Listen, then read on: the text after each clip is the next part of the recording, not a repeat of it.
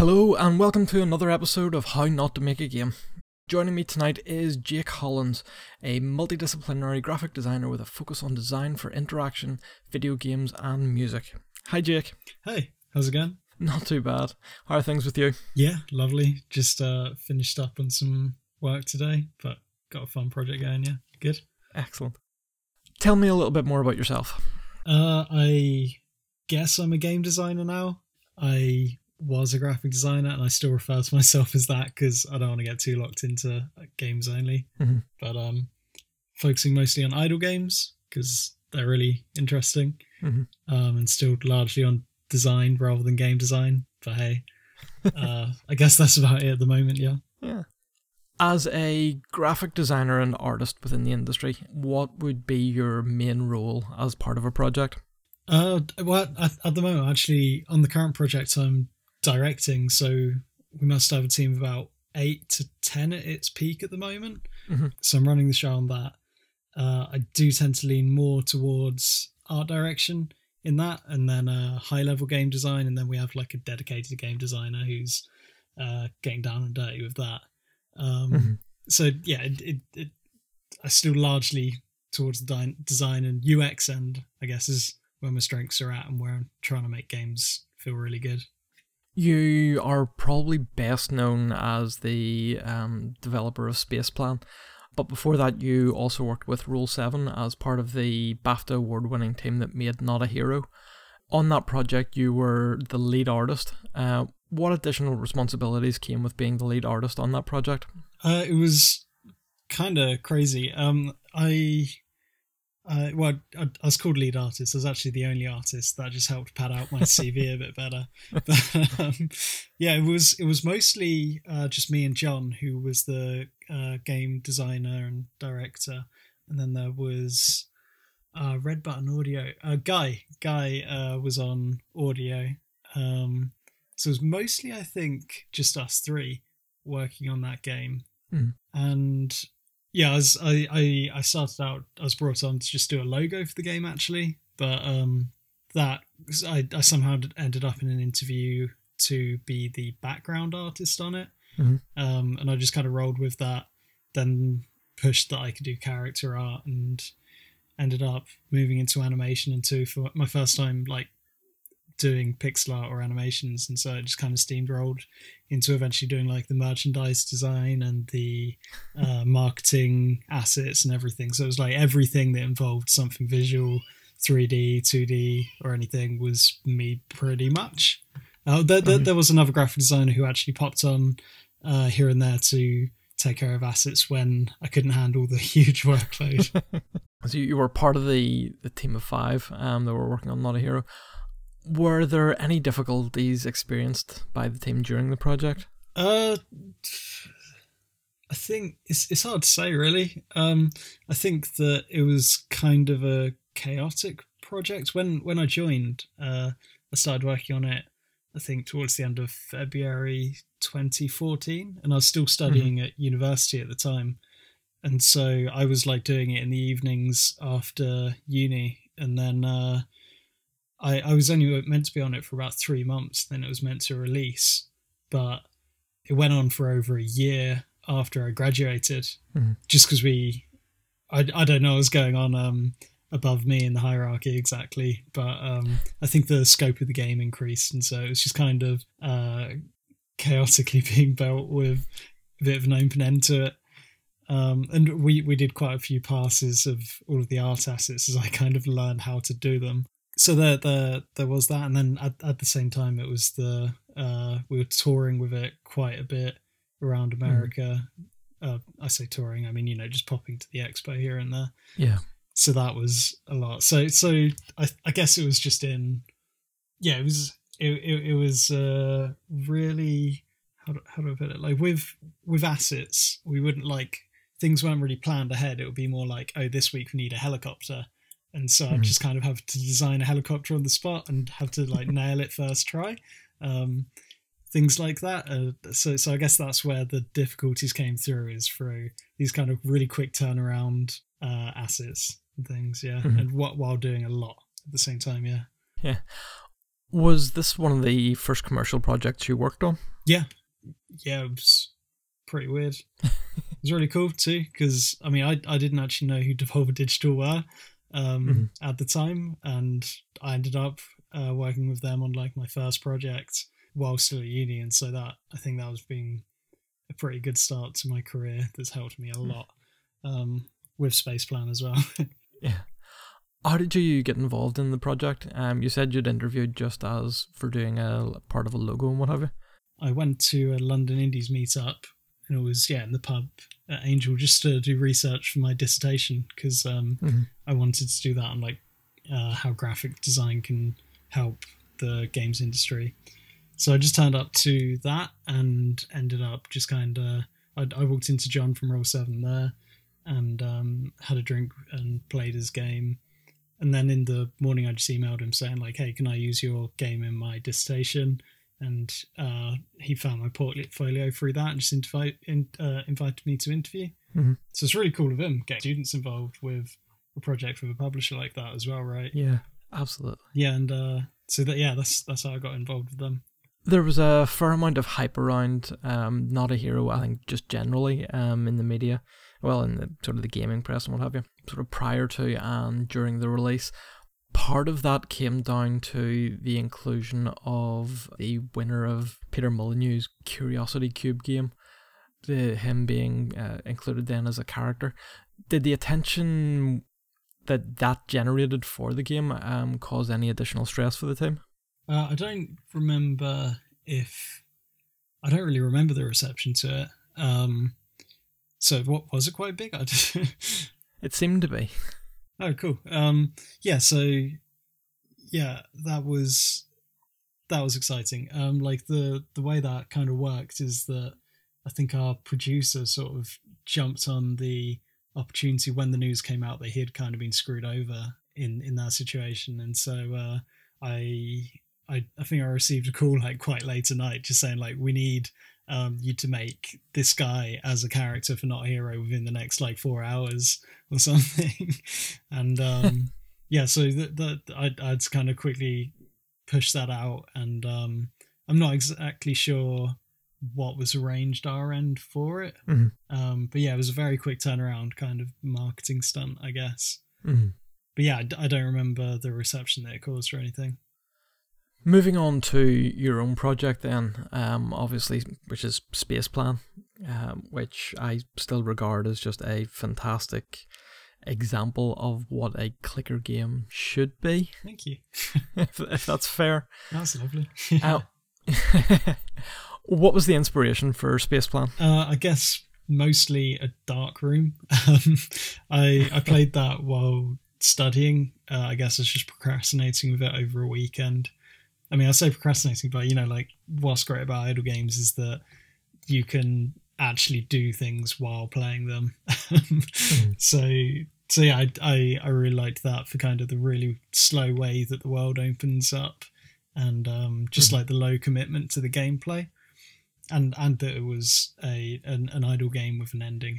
Yeah, and then Cookie Clicker as well, which isn't the area that I think idle games it doesn't necessarily show their strengths I think that they have, but like when I first played that game I was blown away that such a simple mechanic could be so fun to play. Before you go too far down that rabbit hole. Yes, but yeah, I suppose they were like the gameplay inspirations for that anyway. Yeah. You had made a prototype then of it. How long did it take to plan and make the prototype? The prototype, there was no planning. It was like I was working as front end designer developer at a like website company at the time, and in my spare time I was just learning to do JavaScript. So it was just a way to learn JavaScript. I just got like a circle going on the screen and was quite excited. And then was like, yeah, I'm going to learn how to just code gravity for this. Did that for a bit of fun and watched this like little dot fall towards this big red dot I had and just like shoot past it. And I was like, that was really fun to watch. So I just started building more and more of them.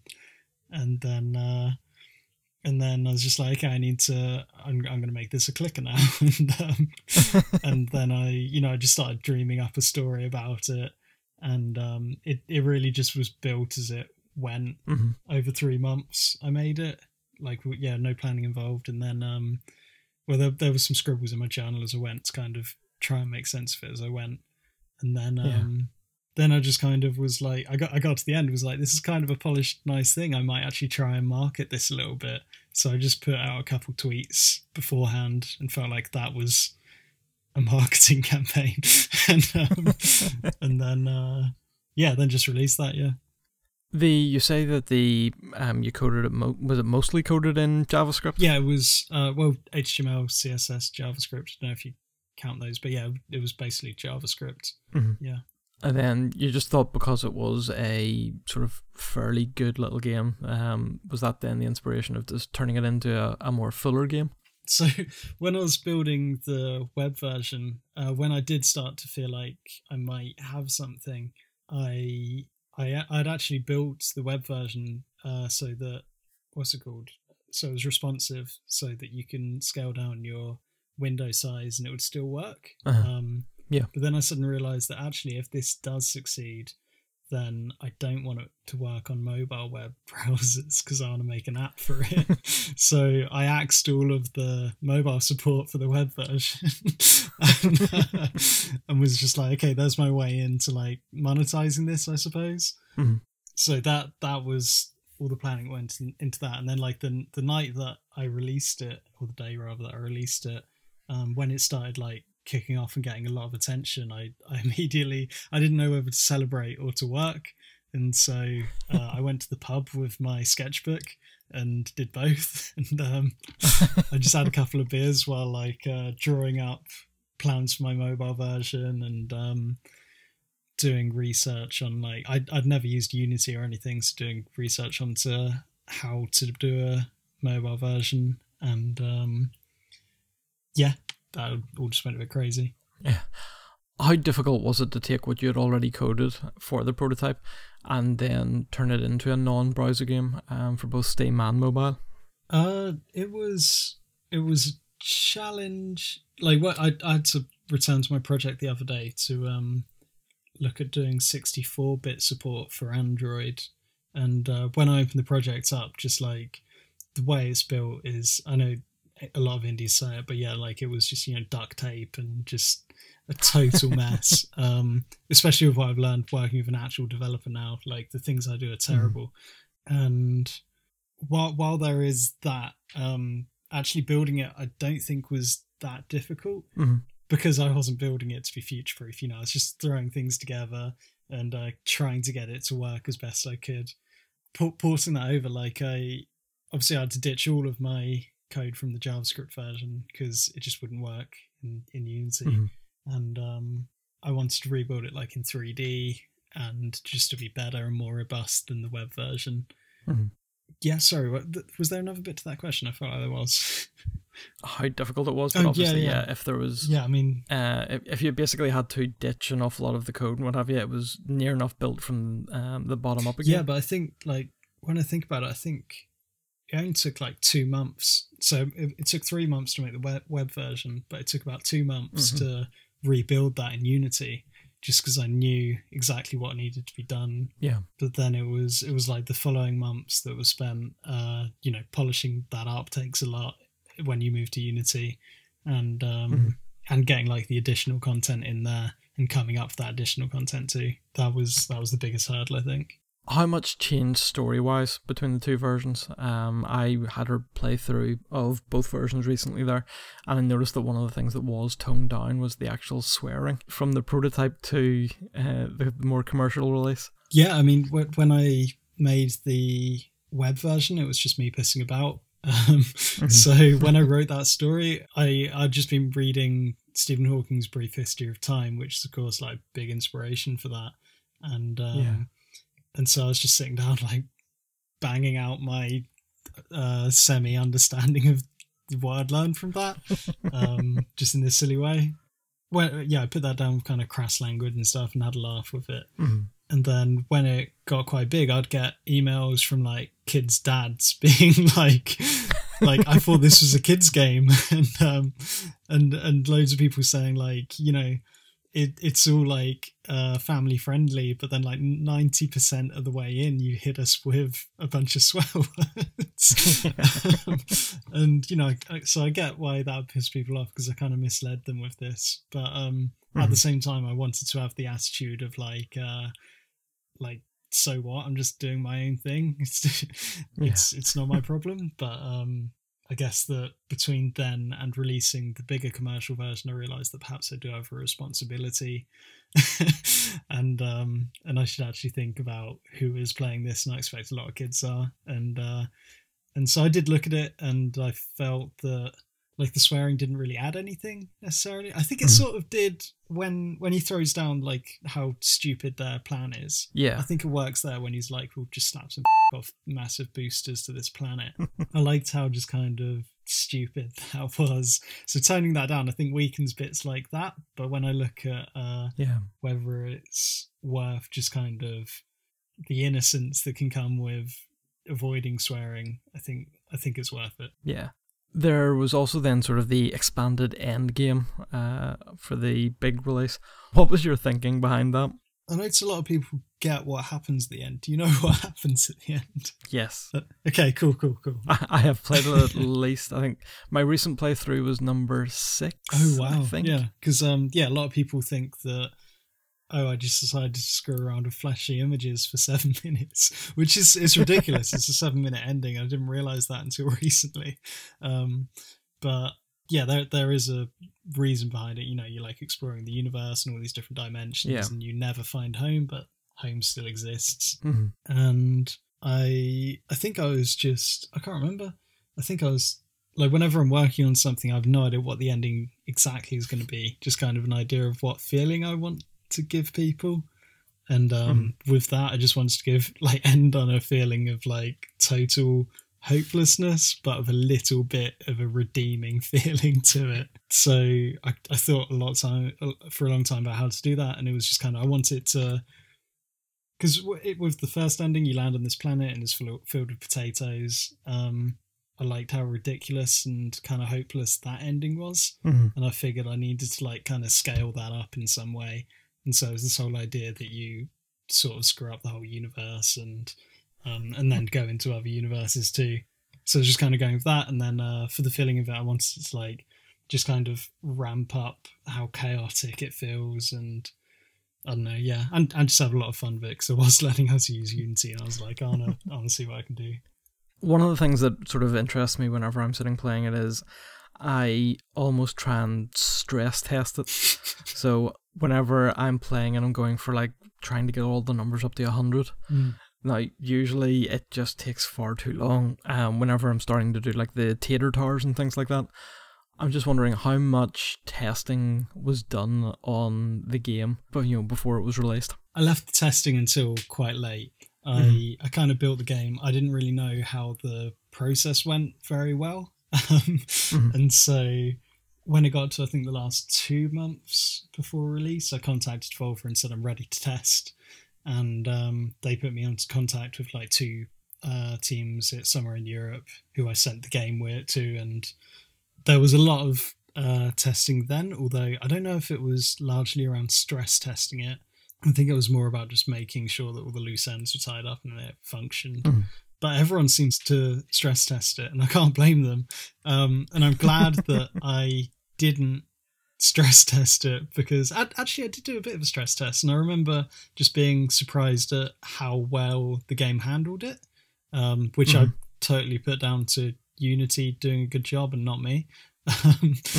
But I think that I just kind of figured, if anyone does stress it enough to break their phone, they're probably trying to. So I'm gonna let them. so why not? And I've had quite a few friends send me videos and screenshots of them on the first puzzle planet, when it when you complete it, it fires everything that was on it away from it. And so people like to cover that with because I capped the price of potato wedges. and so you can make loads of them. That their price doesn't increase exponentially, and so people like to cover the planet with those and with mashed potato, and then complete that puzzle and just watch the fireworks and send me videos and screenshots of it. So yeah, I'm glad I didn't stop that from happening. You have left the prototype available to play through the Spaceplan website. Do you think this has helped the exposure of Spaceplan and transferred into sales? I've no perspective over how effective that's been. Like the game's had a really long tail. I don't know how long they're meant to be, but I mean it's still supporting me now only just like every month, which is very good, I'd say. Yeah. And when I was working on the full version, I had no intention to ever bring down the prototype because I kind of like that it's out there, and I figured it could be another way to just drive traffic into the actual game. Yeah. So yeah, I didn't see any point in removing it. And then on top of that, like while I was working on Spaceplan, the mobile version, someone like pretended to be me and like uploaded the web version to Congregate. And in that one day, like Congregate emailed me because of the amount of attention it got, and they were like, "Oh, we're so glad you put this on our site," and I was like, "No, I didn't," and so they like got this person's account and just handed it over to me, since it was pretending to be me anyway. So, and I shut it down and took it off of Congregate, and thought to myself, okay, like on release day, I'm going to put it on Congregate to drive that traffic again, like get that boost. So I did that, and it's still like till today getting like thousands of people every like day or week or something still playing it on Congregate. Oh wow. And I've got a pop-up on the front page of that saying the full version is out. So I figure I don't know how much traffic's that driving, but I expect it's giving me some at least. It's still amazing that in the comments people are like saying like, oh, is there any more of this? And it's like, yeah, there's a pop-up that you have to click every single time you load it. It's amazing. There's just no point in trying to do that kind of thing. Like 90% people aren't going to see it. Yeah. As part of the commercial release then for Spaceplan, Logan Gabrielle was brought on to do the music and the audio. How did that collaboration come about, and how closely did you work together on the music? So Logan, I started working with in 2013. He was a client of mine when I was working as a graphic designer. I got in contact with his label, who are looking for people to do album covers. So we worked together back then, and hit it off really well. Just he was the first musician I worked with who cared what their album cover was like. Which was really a relief for me, because I get really into like the meaning of, you know, when you're creating an album cover, like, oh, this needs to mean this, even if no one cares. It's just that's what gives my job meaning. Yeah. So, and he liked that I cared too, and so we just hit it off. And from there, like anytime one of us was working on a project, like if he needed visuals or something, he would email me and I'd just make it for free. And if I need music or something, he would make it for me. So on Spaceplan, the prototype, I was like, I've been working on this silly little thing. Do you want to make me some UI sounds for it? So he did that. I didn't bother him for much more because I thought it'd be a waste of his time. And then when that, like, and with that I said, like, because we had tips on the page, and I said you can have a share of those, obviously. But then, yeah, when we got the offer from Devolver to make it into a full thing, I just asked him if he wanted to do it, and he was like, yeah. So I guess that's how it came about. Like, yeah, I had him do a full soundtrack to that, and that was really exciting. With pretty much all the music, I pretty much had to give no direction for it. I mean, you know, besides just saying I want some ambient tracks and some spacey tunes, and he just threw them together, and pretty much all of them just nailed on the first go. Yeah. Or they just get better and better. The first song, which is probably one of my favorites, where it has like the really long intro before the beat kicks in. Yeah. On that one, like I think that's the first song he made for it, and I loved it so much. I think it probably drove a lot of the UX. and at one point I downloaded his update on the music, and he'd removed that really long intro, so it kicks straight into the beat. Mm-hmm. And I was like, "What are you doing?" and he just said that he was worried that people wouldn't sit around long enough for the intro to kick in. So he removed it because he thought people would mute the music before that. And I was just like, no, like that's what makes the whole game feel so good at the start, is how long it takes for that to kick in. Yeah. So we stuck with it, and a lot of people seem to really like that. Mm-hmm. How important is the music as part of the experience of Spaceplan, and even for any other projects in general? I think that in general it's really important. On Spaceplan, I'd say that the music is like as important as the game. I think that the game wouldn't have done nearly as well without it. But I think it's mutually beneficial because it also gives Logan an audience for that music. Yeah, I'd say really important. It's a shame that like we have to design knowing that people are going to mute it, but it's important to let people do that, obviously. And I'm working with Logan again on my current project, and for the kind of next project I've already got him working on stuff. So yeah, expect lots more. You'll hear lots more from him. Yeah. How cool was it to find out that the soundtrack was then going to be released as a vinyl record? Yeah, that was really cool. It was actually after release that the label, I think Black Screen Records, contacted Logan and asked if he wanted to do it, and obviously had to run it by me, and I was like, only if I get to design it. So yeah, that was really exciting, especially because like as a graphic designer, designing a vinyl record is like one of the bucket list kind of things, so I cheated and did my own. So yeah, it was really cool to do, especially to get it. I've still got like 3 copies of it with me right now. But yeah, I really like it. It came out so well. Yeah. Spaceplan then was obviously published by Devolver Digital. How did that partnership come about, and when in the project for the commercial release did that happen? So I knew them obviously from working at Roll 7, and then I thought that was kind of it when I left Roll 7. But then when the web version of Spaceplan got out, I think probably about 2 or 3 days later, I was at a launch party for, I think it was for Reigns in London, and walked into some of the Devolver team there. And I was chatting to them, and I was planning on looking for a publisher for it, but I wasn't going to ask Devolver because I didn't think they'd want it, because I was just like, it's a really silly little game. I got to go to like a really small publisher who's going to be like, oh yeah, we'll do your game. But and so yeah, I'd chat with them there, but not about that. And just at the end of the night was like, I'm going to email you asking for some advice later. And then I typed up this email that was like the least confident email I've ever written to Devolver, saying like, can you give me advice on looking for another publisher? And while I was writing this email, I got an email from one of Devolver's team in America. And he emailed me saying like, what's this Spaceplan thing? What do you want to do with it? Can we help? And so I just deleted that email, my draft one, and was just like, yeah, I got ideas.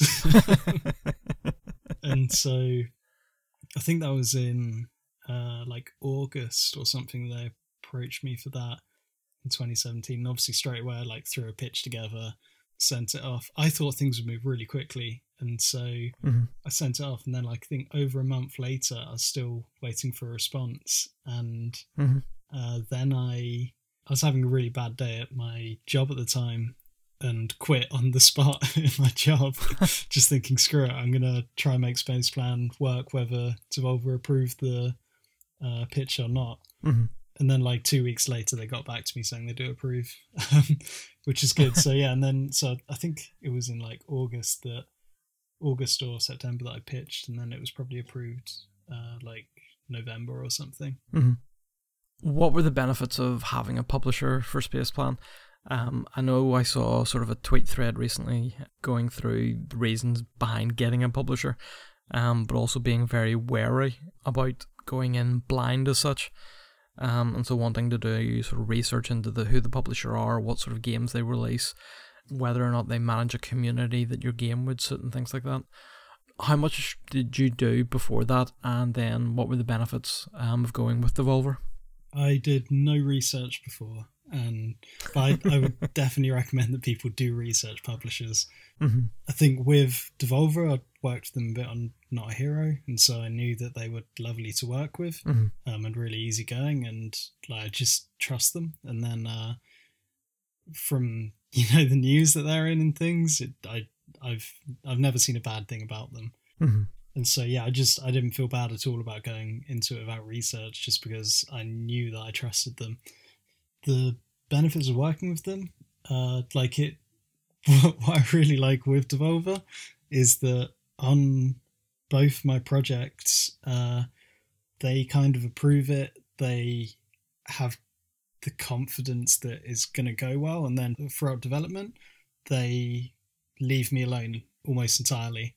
Just to do what I like, and I can kind of shape the game how I want it, without being bothered. And then as soon as I need them for absolutely anything, I can ping them, and they'll get back to me like within, just really quickly with exactly what I need. Yeah. And to me, that's what's important for me with a publisher, is just that that they're there when I need them for things. Mm-hmm. And then towards the end of the project, when it gets to all the horrible stuff like localization and testing and marketing, I can be confident that they're going to do those things. Mm-hmm. So it's just like talking to my team at the moment. They're just like, oh God, when are we going to, get a localization team involved? And I can just say, as soon as we need to, we just tell that to Devolver. They hook us up to the team in like a couple of days, and we can just get started straight away. Like, we just don't need to worry about that.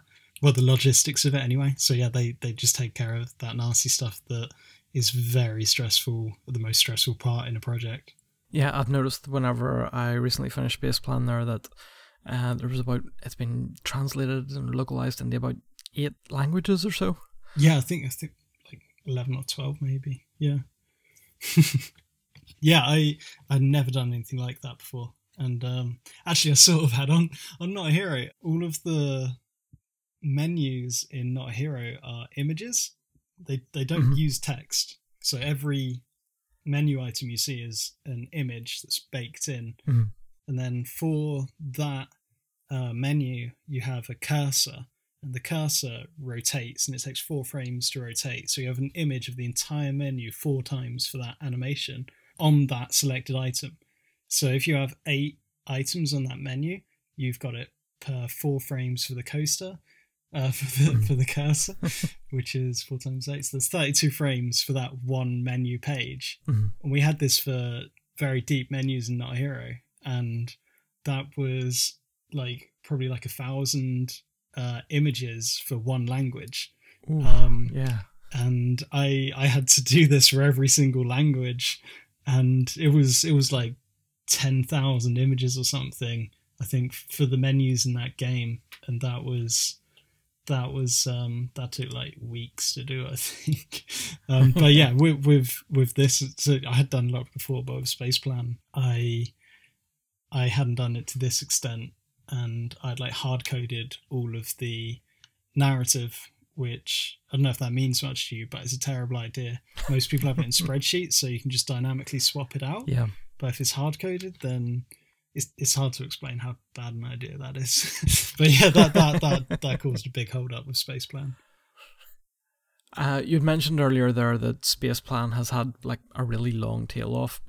My next question was just going to be, since the release, have you been happy with its sales? I'm going to go that that's a yes. Yeah, I mean, it was kind of a sobering moment when like the game came out on mobile, and I saw that on iOS it was like top 10 in the world, I think. Wow, okay. Yeah, I saw that and was like, oh, like I can buy a house, which is, the millennial version of like I'm rich or something. Yeah. And so I got super excited. And then when I actually saw the royalty check, it was like, I can't buy a house. But because like, I mean, to be clear, like I was ecstatic at how well it had done. And like I say, it supported me for coming on 3 years now. which is amazing. I think what I didn't like about that is realizing that a top 10 game in the world hardly makes enough to support one person. Like if I were running a studio in London or something, getting top 10 in the world isn't enough to support your studio if you're making a premium game. That's just insane to me. So that's why I didn't like that. But for me personally, I'm just like, this is great. Do you think part of the problem with that is that the platforms take too much of a share? I mean, I do think the platform takes too much of a share for the service they provide, especially considering you don't have an option. And so I think, what Epic Games are doing is a bit more reasonable, and I think that's great.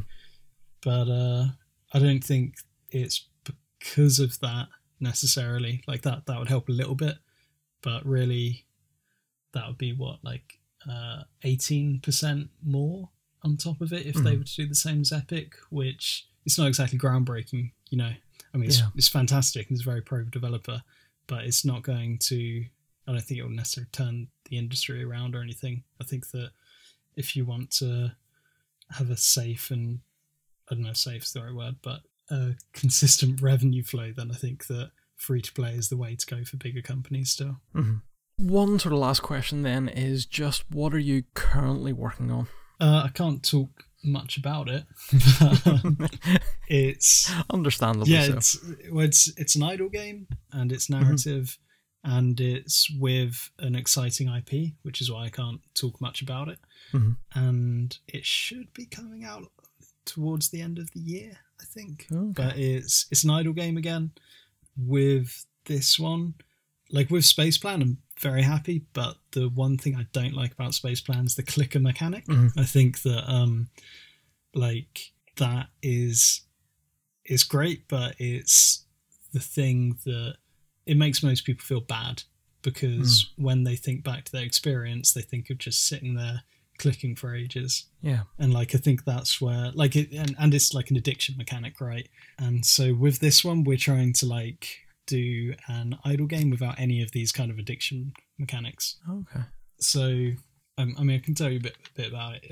The main loop is around sending parties out into the wilderness, and then a couple hours later or something, you'll receive a message from them asking for guidance on what they should do. And so that's where that idle mechanic comes in. You just you tell them what to do and leave them to it. There's no microtransactions or anything to bypass that timer. That's just part of the gameplay. And in the meantime, it gives you smaller things to do, but it doesn't try to they're not clicker instant gratification kind of things. So it doesn't try and force you to be right, I've got to pay attention to this constantly for the next X hours. Instead, it's it encourages you to put the game down, go do something else and come back to it later. But it does so in a non-condescending way. And it doesn't say hey, you've played this game enough, stop it. It's just if you do want to hang around, here's some stuff to do, but we're not going to try and make you feel like you need to do it. So it feels good to experiment with this kind of thing. It might be a bit risky, because I think that a lot of people really want those addiction mechanics, but I don't know if it's the kind of game that I want to make. I'd really like to explore really mental health positive games, see where that can go. 3 quick questions then. What's the one thing you wish all graphic designers knew? That they don't need to work in graphic design. Graphic design, I really wanted to work in graphic design, but towards my third year of uni, I feel I started to see what that industry was, and it felt like a lot of people having a over each other. It's just commercial and just selling projects for other people. I would like other graphic designers to realize that they don't need to be a part of that, and they can their skills, especially if they focus more on visual communication than things like typesetting. Those visual communication skills are transferable to so many industries, and there's just a lot that you can do. I was going to say something else than that, but I've forgotten. But mostly that. Who or what inspires you? Space a lot, obviously. I like space a lot. Then going back to the same graphic designers that got me really inspired to begin with, Stefan Sagmeister is always a staple to me, who does a lot of I mean, he's definitely like a multidisciplinary kind of graphic designer who, you know, doesn't just design on paper. He'll do lots of interesting things, getting out into the world and creating things. Like he cut 2 school buses in half and welded them top to bottom and put that on tour or something. And he's, you know, just stupid things like that get out of the studio, which I'd love to start doing. Yeah. And do you have an unfinished project that you still plan on going back to? Yes. So this game I'm working on at the moment is sort of a segue from one that I was doing. So this game I'm doing right now is not sci-fi, it's not spacey at all. Which is very much out of my comfort zone, which is great. That's kind of what I wanted to do, get out of it a bit. And reason being because we're working with this IP. But before we started on this project, I was working on a new spacey idle game, which I guess you could say is sort of a spiritual successor to Idle Game. Like it's got the same kind of, you know, sense of humor and tone of voice, but just built up to be a much bigger thing based on what I've learned. So I'm really, really excited about that. So that's a very fun side project, which will hopefully show itself within the next 2 years. But in the meantime, I'm very excited about what we're doing with this other project, which should be coming out this year. Excellent. Jake, it has been an absolute pleasure to sit and talk to you, so it has. One last thing, just for you to promote any of your own work or anybody else's work, if you want to. Check out Logan's music, all of it, all the time. Always. Yeah. Oh, and actually, while I'm at it, John Evelyn, who is working on the Collage Atlas. Have you seen that at all? Yes, that was fantastic looking. So yes, yeah. So I've seen it at EGX 2 years in a row now. Yeah. John's lovely anyway, but the game is just phenomenal looking. Yeah, I mean, he lives in Portsmouth where I live as well, and so we co-work quite a bit, and it's great seeing it come together. Like, I've only played it 3 times because you know when he'll actually be like, "Can you play test this little bit?" and I give it a go, and every time, looking at that game, on Twitter and stuff, you were like, okay, that's really cool the way all of this is hand illustrated and stuff. But then when you actually pick up the controller and navigate that world, it feels so cool and surreal. It's lovely. Yeah, it's phenomenal. So it is. I'm very much looking forward to its release. Yeah, same. No, as I say, that has been absolutely fantastic. Thank you very much, Jake. No, thanks for having me on as well. It's been lovely. Yeah. If you want to get in contact with the show, you can get us on Twitter at HowToMakeAGame, that's the number 2. You can get in contact with me at SaintlyStuart on Twitter, and you can email the show at howtomakeagamecast@gmail.com. Now, it has been an absolute pleasure. Thank you very much, Jake. Great, thank you. And goodbye. All right, cheers. Bye.